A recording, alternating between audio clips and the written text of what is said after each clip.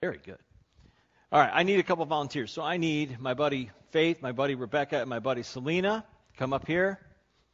They're going to come up here and they're going to do something for me. I promise you, if you liked our Facebook page at facebook.com/GriffithFCC. Okay, now I know it's kind of dangerous to hand out rocks to a congregation at the beginning of a sermon. So I'm going to trust that you're not going to throw them at me or that you have really bad aim. Ladies, if you would do me a favor and make sure everybody sitting here gets one of these rocks. That'd be great. Appreciate that. And Brandon, if you would do the same thing in the balcony. Yeah, thank you. Thank you very much. Like I said, I'm going to trust that you're not going to throw them at me or that you have really bad aim. What I want you to do is you're going to get a stone here. You're getting a rock. And I want you to kind of, as you get it, I want you to examine it. I want you to not drop it and get dust all over your pants like I just did. That'll look great on the internet. But take your stone. As you get it, you can wheel the cart up the aisle. That's fine. Hey, it's got wheels. And thank you, ladies. Thank you, Brandon. So take your stone. Examine it when you get it. See how it feels. It might be dusty, covered in dirt. It might be smooth. Could be jagged or sharp, rough. You may be wondering, why is he handing out stones? Don't throw them at each other either, by the way. That'd be bad. But how does it feel as you get your rock, as you get your stone today? How does it feel? Where do you think it came from? Ground, rock. Where do you think it came from? Was it a stone that was broken off of another rock, maybe a larger rock? Is it a stone that was maybe in the bottom of a river? And it was eroded over time. It used to be bigger, and now it's smaller. You know, maybe it's a rock that was formed over thousands of years. Wherever that rock came from, this is really kind of cool when I think about this, is that, you know, God knew that you would be here this morning and that it would end up in your hands. Because God is awesome like that. But think about your stone, and what is your stone's story? It may sound silly. It may sound kind of goofy. What do you mean, the story of the stone? Now, how did that stone get from where it was to where you are this morning? And you're like, well, some girl gave it to me at church. No. How did that stone get to your hands today? Thank you very much. What is your stone's story? I want you to hold on to it during the message. If you're going to take notes on the handy-dandy outline, go ahead and just kind of maybe set it to your side. But hold on to it. Keep it nearby because you're going to need it a little bit later on. We are talking this morning, we're continuing in our series on 1st and 2nd Peter called Basic. And we're talking about the basics of our faith, laying the foundations of our faith and what it means to have a foundational faith in Jesus Christ. We've talked about being holy. We've talked about who Jesus is and having a basic faith. We're kind of doing like a spiritual basic training. Don't worry, Aaron, it's all good. I know you're out of the Marines now, and so Aaron Martinez is back with us again after being in the Marines for the last several years, and he's back home, and thank you for playing the drums this morning. It's good to have you back, buddy. So thank you for your service to our country. But we're talking about, you know, the spiritual basic training, the foundations of our faith. Today, we're talking about Jesus. And you're thinking to yourselves, don't we talk about Jesus every Sunday? Well, yes. Yes, we do. But today we're specifically talking about Jesus, one aspect of who Jesus is. And we're looking at 1 Peter chapter 2, verses 4 through 10. So if you can locate a Bible and grab a Bible, turn to 1 Peter chapter 2, verses 4 through 10. That's where we're going to be this morning. That's what we're going to study. Now, if you have a Bible like mine, there's little notes and things like that they they differentiate and they paragraph things apart from one another, and they have it paragraphed off from chapter 2, verses 4 through 12. But I think verses 11 and 12 go to the next passage more than they do this passage. So we're going to stop at verse 10 this morning. But grab a Bible, turn to 1 Peter 2, 4 through 10. Grab your handy-dandy outline. It's on the back of your bulletin. You can fill in the blanks. We got 7 blanks this morning to fill in, so we need to motor on through that and get going. So 1 Peter chapter 2, verses 4 through 10. Let's read that together. If you've got a Bible, 1 Peter 2, 4 through 10. As you come to him, now this connects to the previous passage last week. He says, now that you have tasted that the Lord is good. So you've tasted that the Lord is good. The Lord Jesus is good. And then as you come to him, the living, what? Stone, rejected by men, but chosen by God and precious to him. You also, like living, are being built into a spiritual house to be a holy priesthood, offering spiritual sacrifices acceptable to God through Jesus Christ. For in Scripture it says, see, I lay a stone in Zion, a chosen and precious cornerstone, and the one who trusts in him will never be put to shame. Now to you who believe, this stone is precious. But to those who do not believe, the stone the builders rejected has become the capstone, and a stone that causes men to stumble, and a rock that makes them fall. They stumble because they disobey the message, which is also what they were destined for. But you are a chosen people, a royal priesthood, a holy nation, a people belonging to God, that you may declare the praises of him who called you out of darkness into his wonderful light. Once you were not a people, but now you are the people of God. Once you had not received mercy, but now you have received mercy. So we're talking about Jesus being the living stone. The first blank on your outline this morning is Jesus is the living stone. Now, look at your stone. Now look at me. Look back at your stone. Look at me. Back at your stone. Nobody? Old Spice commercial. Very funny. Ha ha ha ha ha. Okay, thank you. So you look at your stone there. Is there any way that your stone could be classified as living? No, it's a rock. It's pretty much dead. It's not going to get up and walk away. It's not going to do anything but lay there till I pick it up. So this stone is not alive. Peter describes Jesus as the living stone. It is an inherent contradiction in terms. Stones can't be alive, can they? In this case, Jesus is the living stone. See, he was crucified on a Roman cross. He was buried. He was dead. But God raised him back to life. And now he is alive, living forevermore. He is the living stone. He was, like I said, crucified.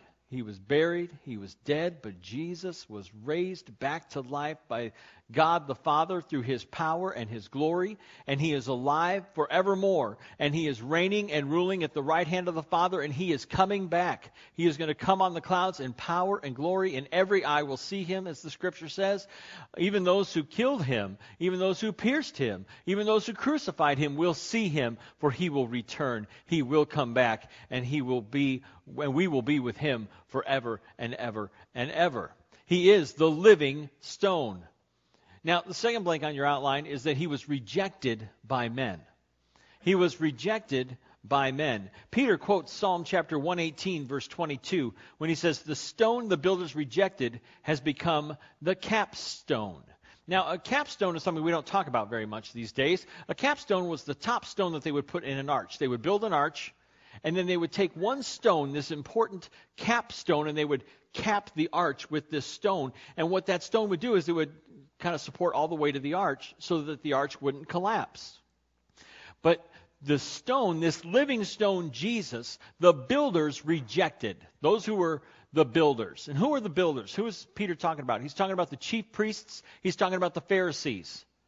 It says, they, the leaders of Israel, the spiritual leaders of Israel, rejected Jesus as the Messiah, and they tossed away this stone. But this stone that they threw away, this living stone that they didn't even realize who he was, has become the capstone.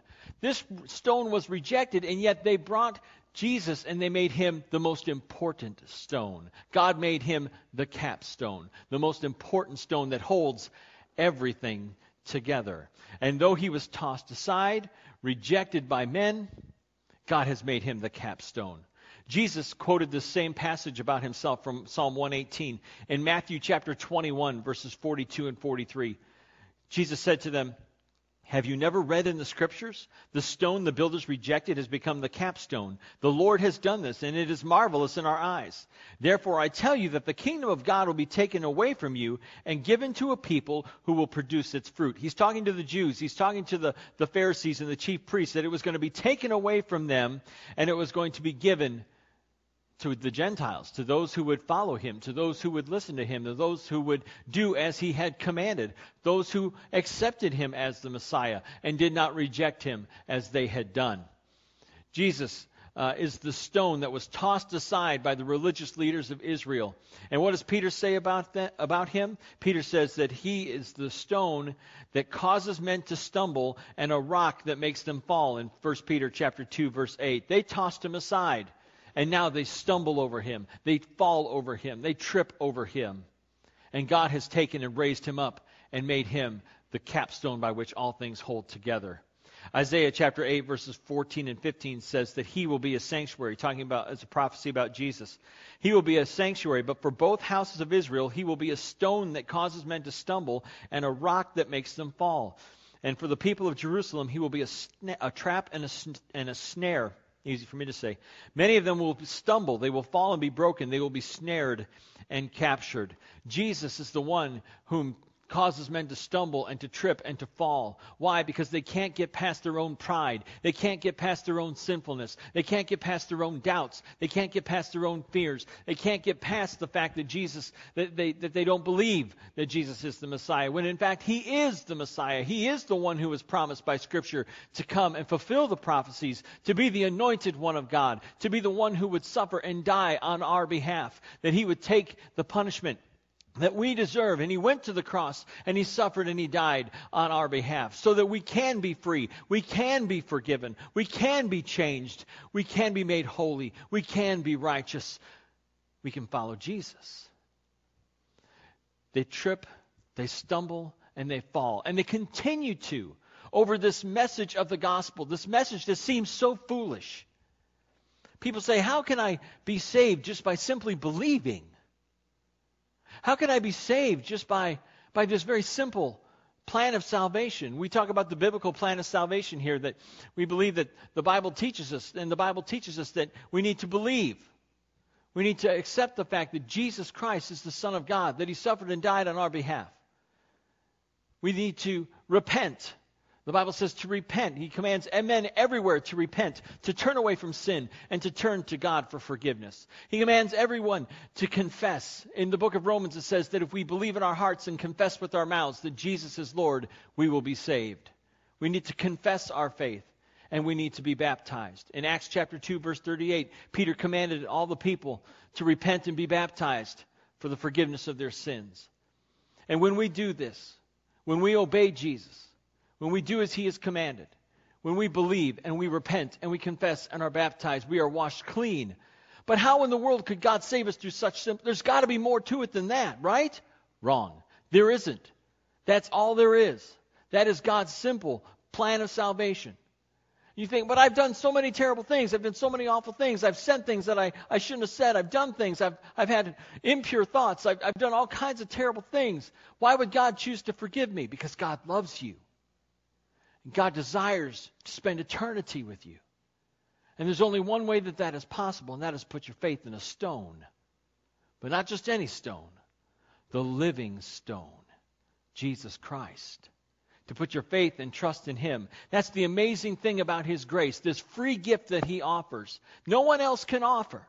It's this free gift of salvation that God can give to you and to me and to all of us, to everyone everywhere. God wants us to be saved by his grace. And it is a free gift that nobody else deserves, that no one deserves. Yet it is a gift that he gives freely to each and every one of us. Jesus gave up his life so that we wouldn't have to die in our sins. He gave up his life so that we could be free, so that we could be forgiven, and we could spend eternity with him. Jesus said in John chapter 3, verse 16, it's one of the most well-known Bible verses there is, For God so what the world? Loved the world that he gave his one and only Son, that whoever believes in him will not perish, but have eternal life. That if we will put our faith and trust in Jesus, accept his offer of salvation, we will be saved. The third blank on your outline is that this living stone was chosen by God.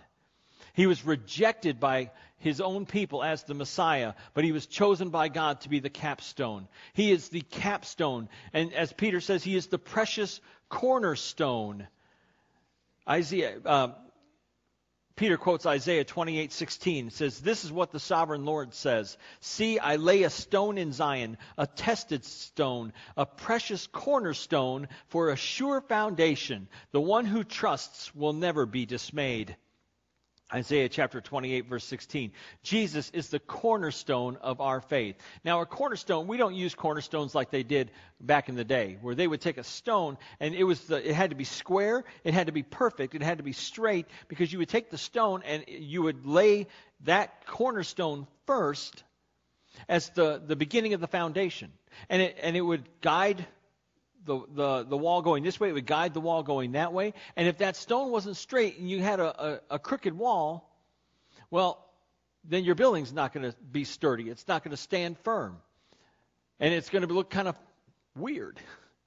You know, people walking up going, "You're building a wall, but it doesn't quite look straight." No. Your eyes are wrong. It's a guy building the wall. No? Okay. But you got to have a straight and square cornerstone with which you can build your foundation. Jesus is the precious cornerstone laid in Zion, the foundation of our faith. Zion was another name for Jerusalem. And what happened in Jerusalem? Jesus was crucified in Jerusalem. Jesus gave up his life in Jerusalem. The foundation of our faith is his death and his resurrection. It was there in Zion where the foundation was began, where the foundation was laid. And it was there in Zion that Jesus gave up his life and God raised him from the dead. You know, we sang a new song earlier. We sang it last week. We sang it this week. It's called Cornerstone. It's based on an old hymn called The Solid Rock. And the first line says, "My hope is built on nothing less than Jesus' blood and righteousness." We are saved by his blood. We are washed clean by his blood. We put our faith and our trust in him, and we are washed clean. It was that blood that was shed in Jerusalem, that blood that was shed in Zion. And we are washed clean. We are clothed in his righteousness. In Galatians it says that when we are baptized into Christ, we are clothed with Christ. That we are washed clean in his blood and we are clothed with him. You know, it's a wonderful thing to think that one day we will stand before God. And you may think, how can that be a wonderful thing? That's a terrifying thing. If you're a Christian, if you're a follower of Jesus, if you're a believer in Christ, should be the most wonderful thought that you will stand before God and he will not see you. But rather, when he looks at you, if you are clothed with Christ, he will see who? He will see Christ. He won't see you. He won't see your sins. He won't see your mistakes, your bad choices, your bad decisions, your failures and your faults. Rather, he will see the unblemished, perfect Son of God, because you are clothed with Christ, dressed in his righteousness alone, faultless to stand before the throne, innocent of all charges, free from guilt, free from shame, as Peter says, that the one who trusts in him will never be put to shame. It's not because of anything we've done. It's not because of, I've done 1,000 more good deeds than bad deeds. It's not because I gave X amount of dollars to First Christian Church. It's not because I shared my faith with this many people. It's not because of these awesome sermons that I preach every single week. Why are you laughing? I'm going to go home and cry myself to sleep. No, it's because of Jesus. He was rejected by men, yet chosen by God to be the cornerstone of our faith. Chosen by God. That God selected him, chose him to be the foundation, chose him to be the cornerstone. And if we put our faith and trust in him, we will never be put to shame. There will be no more shame, no more guilt, no more fear. Rather, there is only grace. There is only grace. Next blank on your outline. See, God's not done yet. We are living stones. Jesus is the living stone, and we are the living stones of this spiritual house that he is building. And we'll talk about that in just a moment. Christ is our foundation, and we are the building blocks of this spiritual house that he is building. In 1 Peter chapter 2, verses 4 and 5, it says, as you come to him, the living stone, rejected by men, but chosen by God and precious to him, you also, like living stones, are being built into a spiritual house to be a holy priesthood, offering spiritual sacrifices acceptable to God through Jesus Christ. Jesus is the living stone. He is our cornerstone. But when we put our faith and trust in him, God turns us into living stones as well. Again, look at your rock. Nothing about it is alive. But if you are a follower of Jesus, you are a living stone being built into a spiritual house. God is making us into a spiritual house. That's the next blank on your outline. A spiritual house. Our foundation is Christ. We are built upon the foundation of Jesus Christ. And how do we learn about Jesus? We read about him in the Word. The Bible is our guide. The Bible is the foundation. It's the Word of God upon which our faith is built through Jesus Christ. So if you don't know your Bible, how are you going to get to know Jesus? There's 4 books all about him. Matthew, Mark, Luke, and John. That's how you get to know who Jesus is, by reading your Bible. And I encourage you, read your Bible. If you're not reading your Bible now, start. Go home and read John chapter 1. Read through the book of John over the next couple of weeks. Get to know who Jesus is, because he is the foundation of our lives. He is the foundation of our faith. And God is building us as living stones into a spiritual house, a living temple built upon the foundation of Jesus Christ and his Word. We are being turned into a spiritual house. Now, what do you call God's house? Church, right? Kind of a spiritual temple. In the old days, it was the temple. Now we call it the church. Now, here's the question. Is a church just wood and concrete? Is a church pulpits and pews? No. This is a church building. Any building can serve as a church building. What? No. It's got to have a cross in it. It's got to have a lot of pews. It's got to have a pulpit. Uh-oh. It's got to have stained glass and all kinds of churchy things, right? Wrong. Because that's not a church. We don't go to church. We are the church. I am looking at the church right now. We are the church. We are Christ's church. We are a church of Christians. We are the Christian church. We are God's people. We are a spiritual house, and God is building us into a living temple. It's not concrete and wood. It's not pews and pulpits. We are the church. Now say it with me. We are the church. One more time. We are the church. We are Christ's body. We are Christ's church. Christ is our foundation upon which he is building his church. We are being built into a spiritual house. Who lives in a house? I live in a house. Y'all live in a house? Or maybe an apartment, but you live in a place that's got walls and a roof, right? Who lives in the spiritual house? Who lives in the church? God. His Spirit dwells in us, lives in us as his church. We are the church. We are not ordinary. We are special.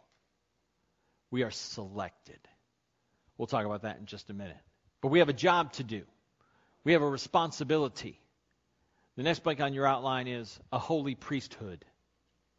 Now, that sounds kind of weird. Holy priesthood. Well, let's break it down. Holy. We talked about holy, being holy as God is holy a couple weeks ago.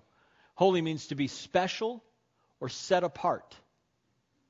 Doesn't mean perfect, doesn't mean blameless, doesn't mean does all the right things all the time. Holy means special and set apart. We are a priesthood that is special and set apart. God has made us a holy priesthood. Well, what's a priesthood? Well, a priesthood was a class of people in Jesus' day. It was the priestly class. It was those who served God in the temple. It was those who ministered in the temple. So we are, nowadays, as the church, we are a holy priesthood, a special group of people who have a job to do to minister in the church. We are all living stones, a royal priesthood. Uh-oh. See, that means we got a job to do. It means we have a ministry to carry out. It means that God has something in mind for us to do, something in mind for you to do. We are all priests in God's kingdom. We are all ministers in God's church. You are a minister. No, I'm not. I didn't go to Bible college. You don't have to go to Bible college to be a minister. We are a royal, a holy priesthood, a special group of people set apart for a special purpose. What is your purpose? What is God calling you to do? What is God calling y'all to do in the balcony? What is God calling each and every one of you, each and every one of us to do? What is your ministry? How are you being part of the holy priesthood? Because that is what we are. God has called us to be a priesthood. In those days, the priests would offer sacrifices. But once Jesus died, there was no more need for animal sacrifices. I'm thankful for that.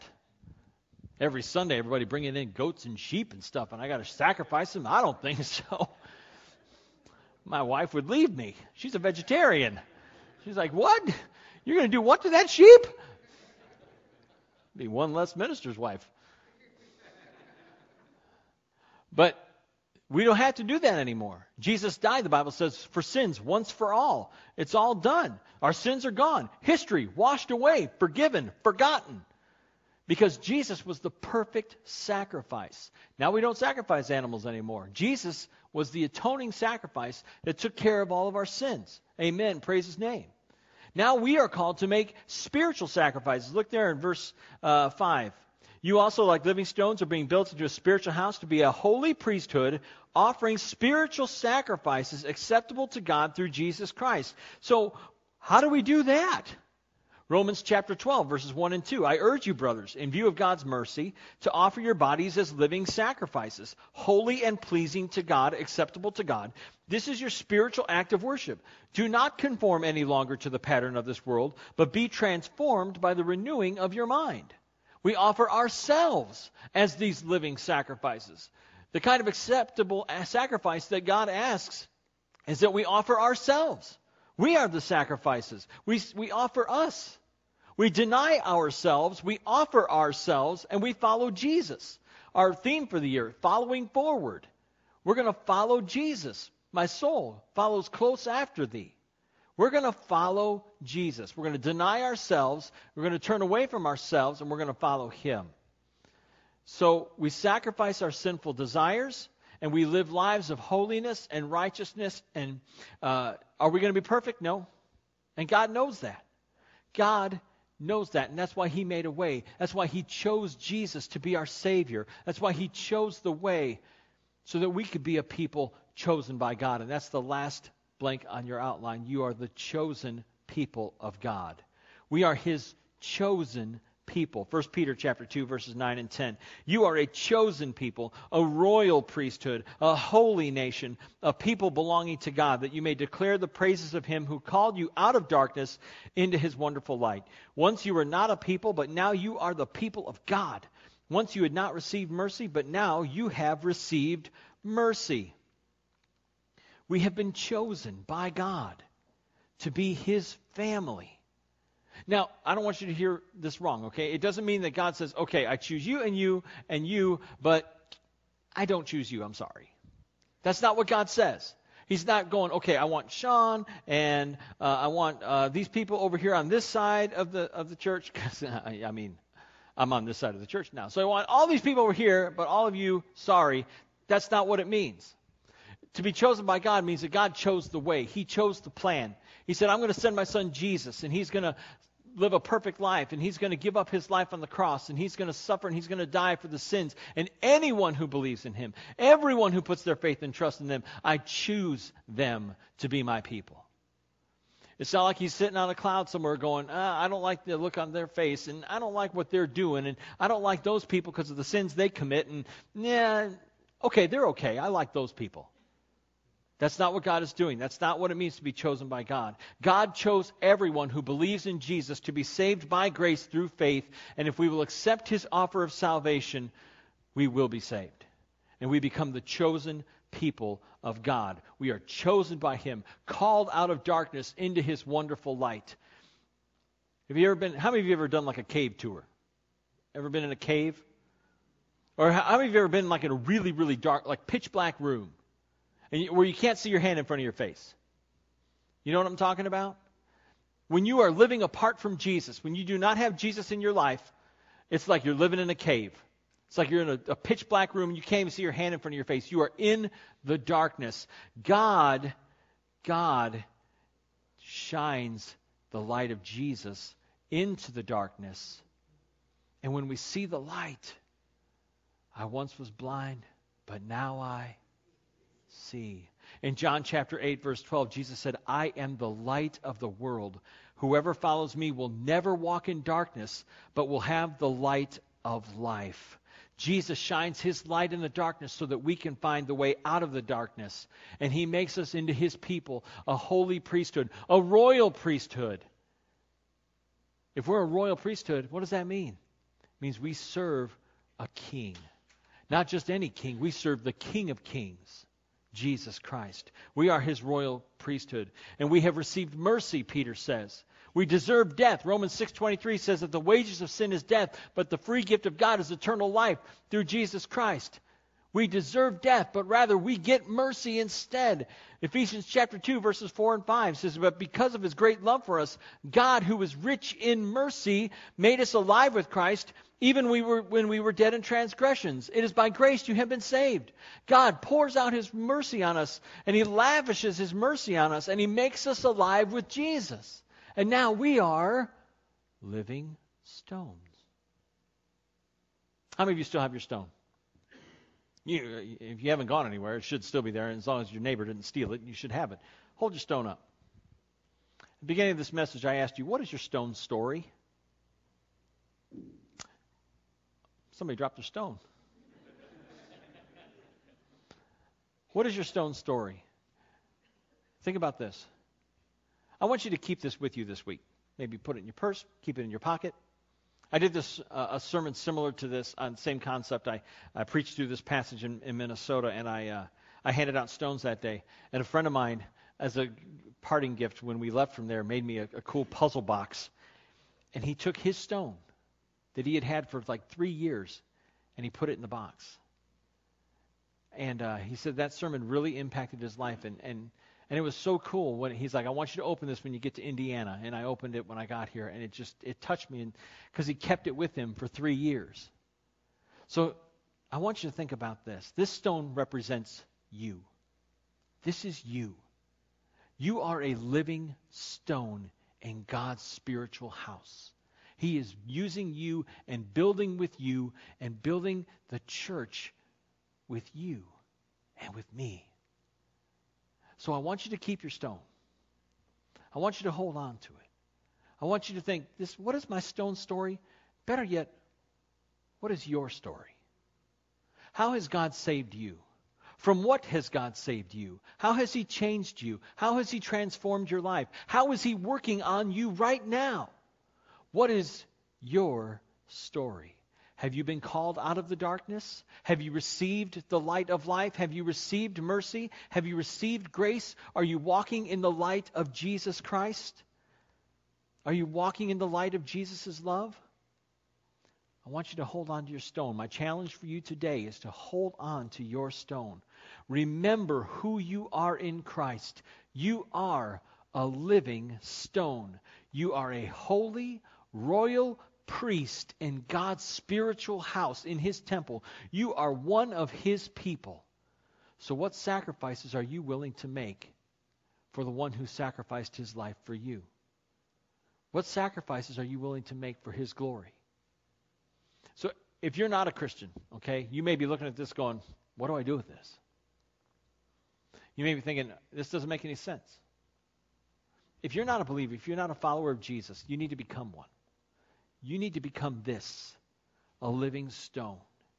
We offer an invitation every Sunday for you to do that. We're going to sing a song in just a moment. And if you've never put your faith and trust in Christ, if you've never been baptized, if you've never confessed your faith publicly, we invite you to do that today. If you're not ready to make that step yet, I want to encourage you.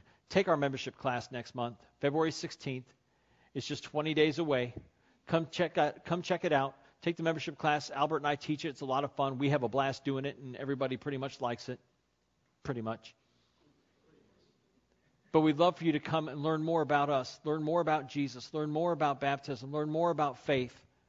Come and join us. We want you to be part of our family. We got room for more stones, my friends. Look, there's a bunch still here on the cart. We want you to come and become a part of our family. Come join us as living stones as we are built upon the foundation of the cornerstone, Jesus Christ. Let's pray. Father God, as we conclude this message today, as we think about how you have changed us and transformed us, as we think about how you have called us out of the darkness and into the light of your grace, as we think about being living stones, I pray that you would build us, that you would change us, that you would transform us, that you would give us life, and that you would give us light. Build your church here in Griffith on the foundation of Jesus and your word, that we might be a spiritual house, holy and pleasing to you, serving you, glorifying you, honoring you, and praising you. Thank you for the wonderful gift of your Son, Jesus. We pray these things in his name.